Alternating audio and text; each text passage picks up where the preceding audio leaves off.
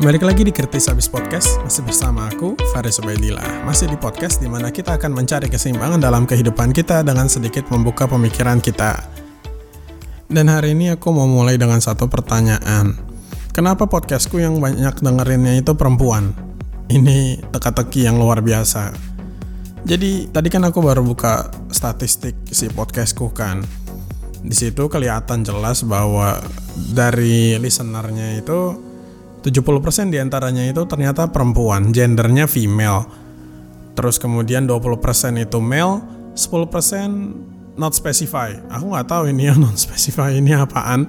Mungkin ada gender alien yang ibaratnya nonton atau dengerin juga si podcastku. Entah tujuannya buat apa, mungkin untuk mempelajari gerak-gerik manusia supaya mereka bisa menyerang, who knows. Tetapi yang jadi sorotanku adalah 70% ini perempuan. Sementara aku sejujurnya jarang banget bikin konten yang spesifik untuk perempuan. Malahan banyakan itu aku biasanya kayak ngomong tentang perspektif laki-laki sih. Atau mungkin itu yang menarik kali ya. Bahwa di sini kita bisa belajar bagaimana sih caranya laki-laki memandang suatu permasalahan dan itu menarik buat perempuan. Atau mungkin aku sekeren itu sampai banyak perempuan yang ibaratnya tertarik sama aku. Semoga yang kedua. Kalau yang kedua keren juga sih sejujurnya. Dan kalau misalnya ternyata yang pertama pun, ini sejujurnya menguatkan teori aku. Jadi aku punya teori pribadi, anggaplah seperti itu. Karena sejujurnya aku agak malas untuk nyari statistik yang benar di internet. Jadi aku merasa bahwa perempuan itu nampaknya lebih tertarik terhadap topik-topik yang memperkaya diri. Sementara laki-laki itu lebih tertarik dengan topik-topik yang menghibur diri. Aku mungkin ngerasa bahwa laki-laki itu lebih rentan terhadap denial. Jadi kalau misalnya dengerin topik-topik yang sifatnya itu menyentuh perasaan, jadi kayak mengakui lah kelemahan hati bahwa sebagai laki-laki pun kita memiliki kerentanan terhadap perasaan. Itu kayak, wah gak maskulin nih topiknya. Mendingan dengerin podcast bola atau dengerin podcast yang ibaratnya lawak-lawak, mungkin lebih menarik gitu. Sementara kalau perempuan mungkin lebih tenang dengerin podcast yang sifatnya itu belajar, yang dengerin podcast itu sifatnya itu ngobrol. Jadi memang mungkin dari teoriku ini terbukti kali ya, nggak tahu juga sih. Cuman emang sejujurnya aku nggak pernah memaksudkan untuk menyerang market perempuan. Nggak tahu juga sih, karena mungkin akunya juga dari orang yang keluarganya itu banyakan perempuan, kakakku perempuan, adik-adikku perempuan, dan mungkin itu yang menyebabkan secara naluriah aku itu lebih nyambungnya sama perempuan. Atau mungkin aku ternyata terkena virus nice guy. Aku bukan alpha male, bahasanya.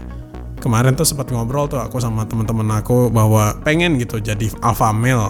Karena kan kayak target yang ingin dikejar gitu. Dianggap sebagai alpha male di masyarakat. Seakan-akan itu adalah sesuatu hal yang sifatnya itu penting banget untuk dipunyai sama laki-laki. Karena memang perempuan pun juga ngomong lah sama aku bahwa, baik, lo tuh gak bisa dapet cewek gara-gara lo tuh terlalu baik sama semua cewek. Akhirnya lo cuma jadi keset semua cewek. Jadinya cewek-cewek ini itu pada pergi sama cowok-cowok yang lebih, ibaratnya lebih in charge sama hidupnya lah. Yang sebenarnya mungkin iya juga sih kalau misalnya mau setuju lah sama pendapatnya mereka. Cuman kayak terlalu dini untuk menyebutkan bahwa aku itu adalah seorang nice guy yang ibaratnya cuman bisa diinjek-injek sama perempuan doang. Sementara aku sendiri itu maskulin abis. Mungkin agak jijik ya kalau misalnya ngomong, oh gue maskulin banget sebenarnya. Terus semakin aku mencoba meyakinkan kalian kemaskulinan aku, semakin jauh kayaknya dari kata maskulin. Jadi at least ya sudahlah, aku maksudnya terserah aja. Kalian mau mikir aku itu maskulin kayak nice guy kayak, gak ada masalah dengan hal itu. Dan mungkin kalian bertanya-tanya, hari ini topiknya apaan sih? Kok kamu malah jadi ngomongin hal-hal yang gak jelas kayak gini? Honestly untuk hari ini kita bawa santai aja podcastnya, karena ini akhirnya udah nyampe episode 70 kan. Dan di episode 70 ini aku mau lebih ke ngobrol sih. Apa sebenarnya yang diinginkan sama para pendengar kritis abis? Jadi kan kemarin di episode 66 aku pernah menjawab pertanyaan dari orang-orang yang pernah nanya sama aku. Dan di episode 70 ini sekarang aku mau lihat penanya yang bertanya melalui email. Jadi kita cek dulu siapa yang beruntung untuk dijawab pertanyaannya melalui podcast hari ini.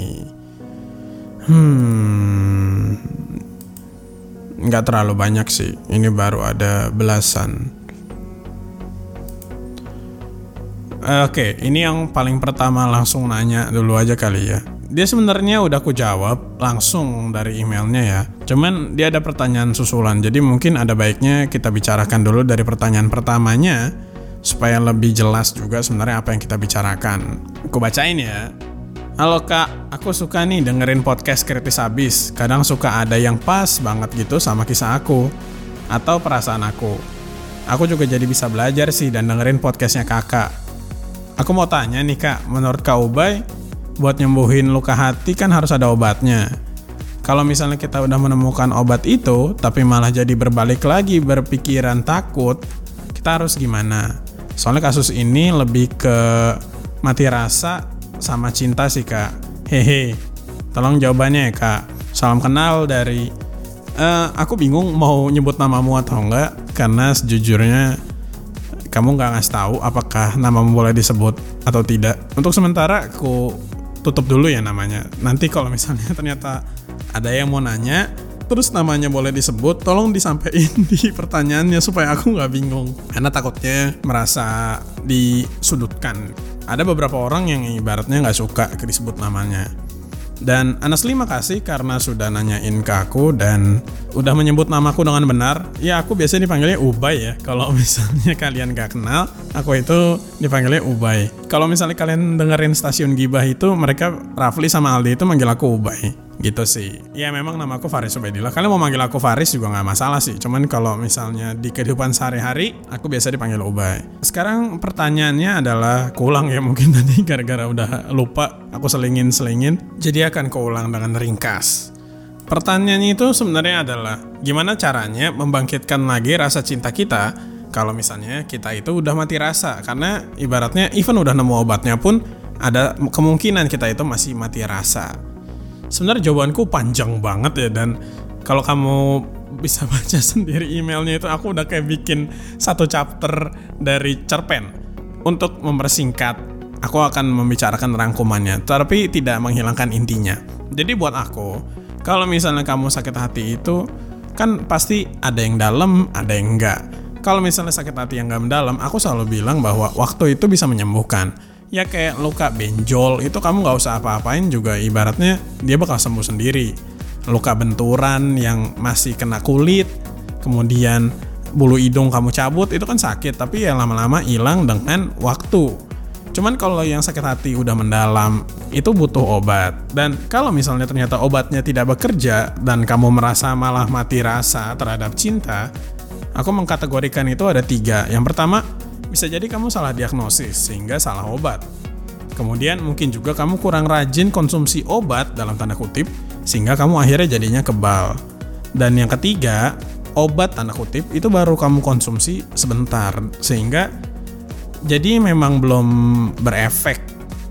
Nah kalau misalnya poinnya 1, itu mungkin kita harus diagnosis ulang. Karena kita itu belum mengerti kenapa sebelumnya itu gagal. Kondisi apapun yang menyebabkan hubungan kita gagal itu mungkin kita belum tahu persis sehingga kita itu akhirnya mati rasa. Dan hal ini sebenarnya terjadi gara-gara kita itu punya efek denial lah terhadap kesakitan yang sebenarnya kita itu rasakan.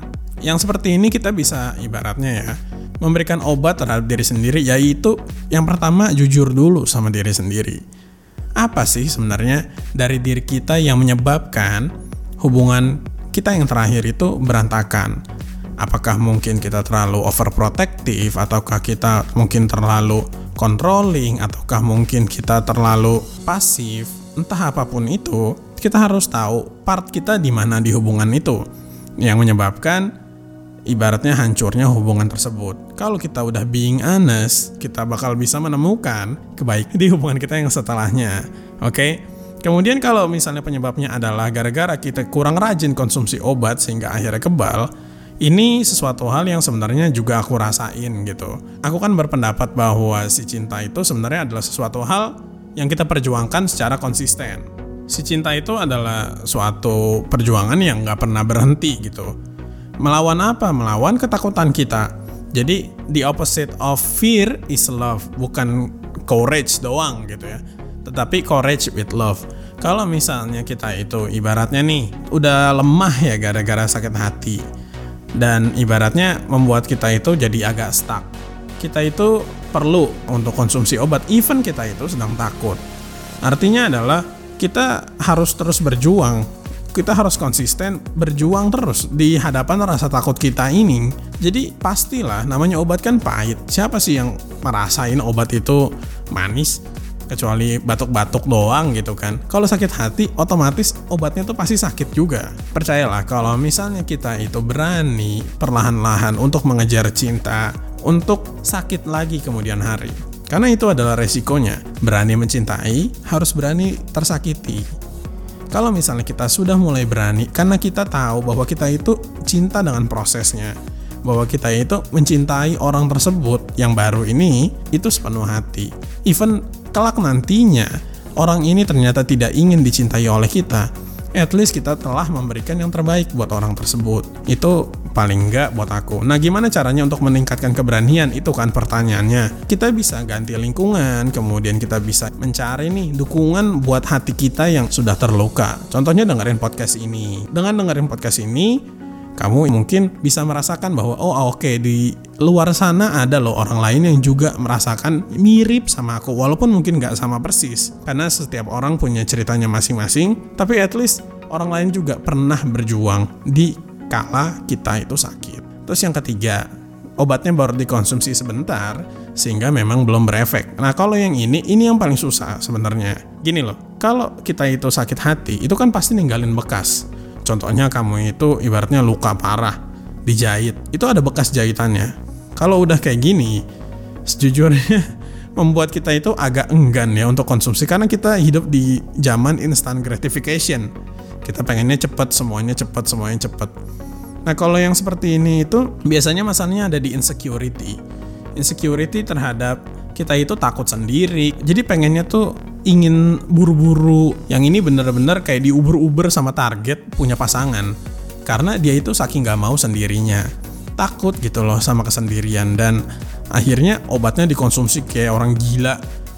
Kasarnya gini ya, dikasih obat itu misalnya dosisnya itu buat 3 kali makan dalam 1 hari. Itu kamu makan 10 kali, 15 kali, even kamu makan segitu banyak pun itu belum tentu berefek. Sama lah kayak vitamin. Nah, vitamin paling gampang contohnya.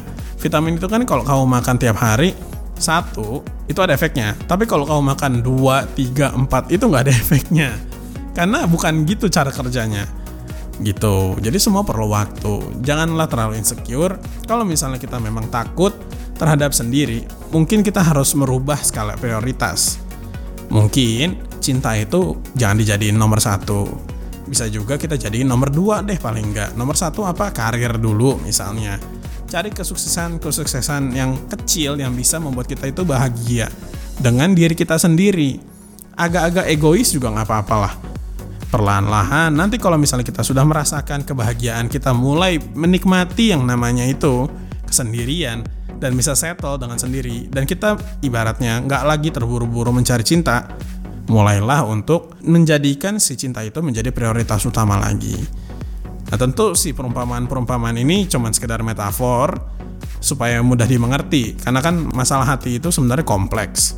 Banyak banget yang harus kita pertimbangkan dalam si pembicaraan soal hati ini. Intinya gini sih, gak akan ada yang menghakimi kamu kalau kamu itu ibaratnya mati rasa. Siapa juga yang berhak ngomong ke kamu, ngapain sih lama-lama galau, ngapain sih lama-lama bermuram durja. Mungkin mereka cukup beruntung, waktu yang mereka butuhkan untuk sembuh itu sebentar daripada kamu. Mungkin kamu butuh waktu yang lebih lama, karena mungkin luka kamu lebih dalam daripada orang itu. Who knows? Artinya adalah kamu punya pace-mu sendiri, nggak apa-apa. Pelan-pelan. Oke? Nah, itu adalah jawaban aku kepada si orang ini yang pertama. Kemudian dia bertanya lagi. Mungkin aku ngerasa ada di poin kedua. Oke. Poin kedua itu dimana kurang rajin konsumsi obat sehingga kebal ya. Soalnya aku sendiri memang takut untuk berhubungan sama cinta dan laki-laki. Karena aku selalu beranggapan setiap yang datang pasti akan selalu pergi, dan itu pasti pergi. Wajar atau tidak sih kak, ketika kita yang bisa dibilang trauma sama cinta 5 tahun gak sebentar kali ya kak buat jagain jodoh orang. Oke. Terus akibatnya sekarang aku jadi suka takut kehilangan, terus susah percaya sama kata-kata manis cowok, padahal sebenarnya emang gak semua orang laki-laki sama. Tapi aku jadi ya membatasi diri supaya gak terulang lagi masa-masa itu. Aku sekarang sedang mencoba membuka hati aku buat seseorang. Hanya saja kadang ada yang mengganggu pikiran aku, sampai aku sendiri bilang sama cowok itu gak mudah buat aku suka sama dia. Di sisi lain cowok itu ya kayak ngeyakinin aku kalau dia itu beda. Tapi jujur aku takut kak. Menurut Kak Ubay, apakah aku akan terus seperti ini kalau aku gak berani ngerubah rasa takutnya? Jadi curhat ini sih. Makasih sebelumnya kak mau jawab pertanyaan dari cerita aku. Kalau soal wajar atau enggak kamu itu ngerasa takut, semua orang ngerasa takut. Aku pun sampai sekarang masih ngerasa takut. Even orang yang lagi nikah pun sekarang itu ngerasa takut. Aku tidak mengecilkan rasa takut kamu, tetapi rasa takut itu dibutuhkan sejujurnya untuk kita itu bisa berpikir rasional. Bayangkan kalau misalnya kita nggak punya rasa takut, kita itu gegabahnya luar biasa sampai-sampai kita melakukan sesuatu hal yang akhirnya kita sesali di kemudian hari. Justru hubungan kamu yang dulu, yang 5 tahun, yang kamu bilang cuma jagain jodoh orang, itu kamu lakukan tanpa adanya rasa takut. Akhirnya gagal. Iya kan? Jadi mungkin justru rasa takut ini adalah satu pertanda bahwa kamu itu sudah cukup dewasa, sudah cukup mengerti bahwa cinta itu tidak berarti ketiadaan rasa takut. Tapi justru cinta itu berani melakukan dengan adanya presensi rasa takut. Berani berkomitmen, berani bertanggung jawab terhadap orang lain dengan adanya rasa takut itu. Kalau aku sih nganggapnya gitu ya. Jadi aku justru malah pengen congratulation kepada kamu. Kamu udah ngerasain yang namanya itu sakit, kamu udah ngerasain yang namanya mati rasa. Tapi kamu masih berani untuk membiarkan ada cowok yang paling nggak cukup dekat sama kamu sampai dia saat ini sedang berusaha meyakinkan kamu. Nah, kalau misalnya si cowok ini bilang dia meyakinkan kamu itu dengan dia bilang itu beda, dia bilang dia itu adalah cowok yang paling tepat buat kamu, aku honestly nggak tahu apakah si cowok ini bohong atau tidak. Yang aku tahu adalah semua cowok yang ibaratnya ingin memiliki hubungan dengan cewek akan ngomong dirinya itu beda dengan mantan-mantan kamu. Karena ya semua orang emang beda. Kalau misalnya kita take it literally, ya pasti beda si cowok ini. Karena toh memang orangnya beda. Ya mungkin kamu bisa ngetes dia dengan cara melakukan sesuatu hal atau meminta sesuatu hal yang dulu cowok kamu sebelumnya gak pernah ngasih. Atau paling enggak menunda komitmen yang sebenarnya itu diinginkan sama si cowok ini. Seberapa sabar si cowok ini menunggu itu. Tapi poinku gini sih, yang paling penting dari hubungan itu adalah komunikasi. Kalau kamu misalnya memiliki kekhawatiran terhadap si cowok ini secara spesifik yang baru ya, kamu harus sampaikan, dan juga si cowok ini kamu ajak supaya kamu itu dimengerti lah sama si cowok ini. Karena cinta yang langgeng itu adalah cinta yang bisa dikompromikan gitu ya, oke? Buat kamu, semoga ini menjawab. Dan buat yang lain, kalau misalnya kamu juga mau nanya, silakan cek deskripsi podcast ini dan kontak aku, oke? See you on the next podcast. Bye-bye.